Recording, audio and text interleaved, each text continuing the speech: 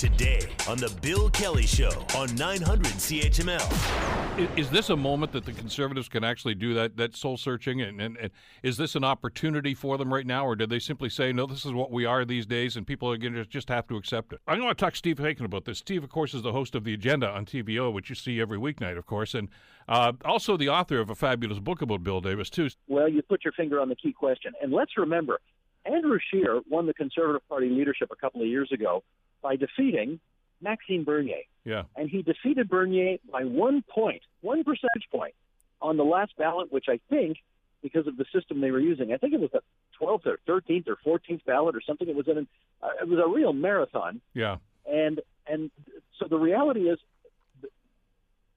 Scheer won that election, but the alternative was Bernier, who was even further to the right. Remember, he's got a much tougher policy on immigration.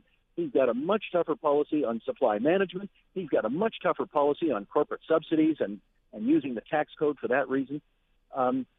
He went off and founded his own party, and that party looks like it's, quite dead at the moment, although you never know, but it looks like it's quite dead. So given who the base of the Conservative Party is today, I don't know that a more moderate, pragmatic, progressive conservatism is the alternative to Andrew Scheer, or what? This is something this party's going to have to figure out. Obviously, Peter MacKay and his allies are really hoping that they can move the party more to the middle, broaden the base. I think there are 53 seats, Bill, in the Greater Toronto area. That's more than almost every other province. And like it or not, that's where you win elections.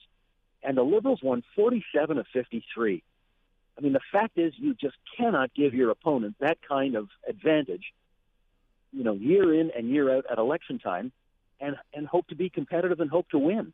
So unless the Conservative Party has something on offer next time, and given that it's a minority parliament, next time's not going to be that long away, unless they have something that speaks to the people who live in the 416 and the 905 that resonates more, there's really no reason to believe things are going to turn out any different. The Bill Kelly Show, weekdays from 9 to noon on 900 CHML.